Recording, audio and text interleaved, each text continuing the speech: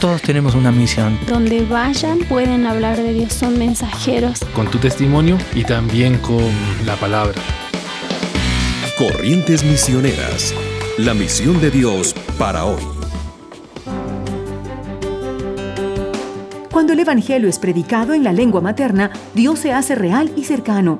Rudy Hidalgo del Perú explica la importancia de compartir el Evangelio en la lengua del corazón. Realmente, cuando nosotros hablamos, enseñamos y tratamos de que ellos usen su idioma, al usar otro idioma, ellos piensan que el Dios es un Dios extranjero, no es su Dios. Entonces, cuando ellos escuchan las historias en su idioma, entonces ellos pueden entender el mensaje, pero también ellos entienden que el Dios es su Dios. El Dios de quien hablamos no es nuestro Dios y que ellos vienen porque van a recibir la misericordia o la bondad de Dios a través de nosotros, sino cuando hablamos en su idioma ellos entienden que ellos directamente pueden venir a Dios. Es muy interesante porque cambia ese concepto del Dios extranjero.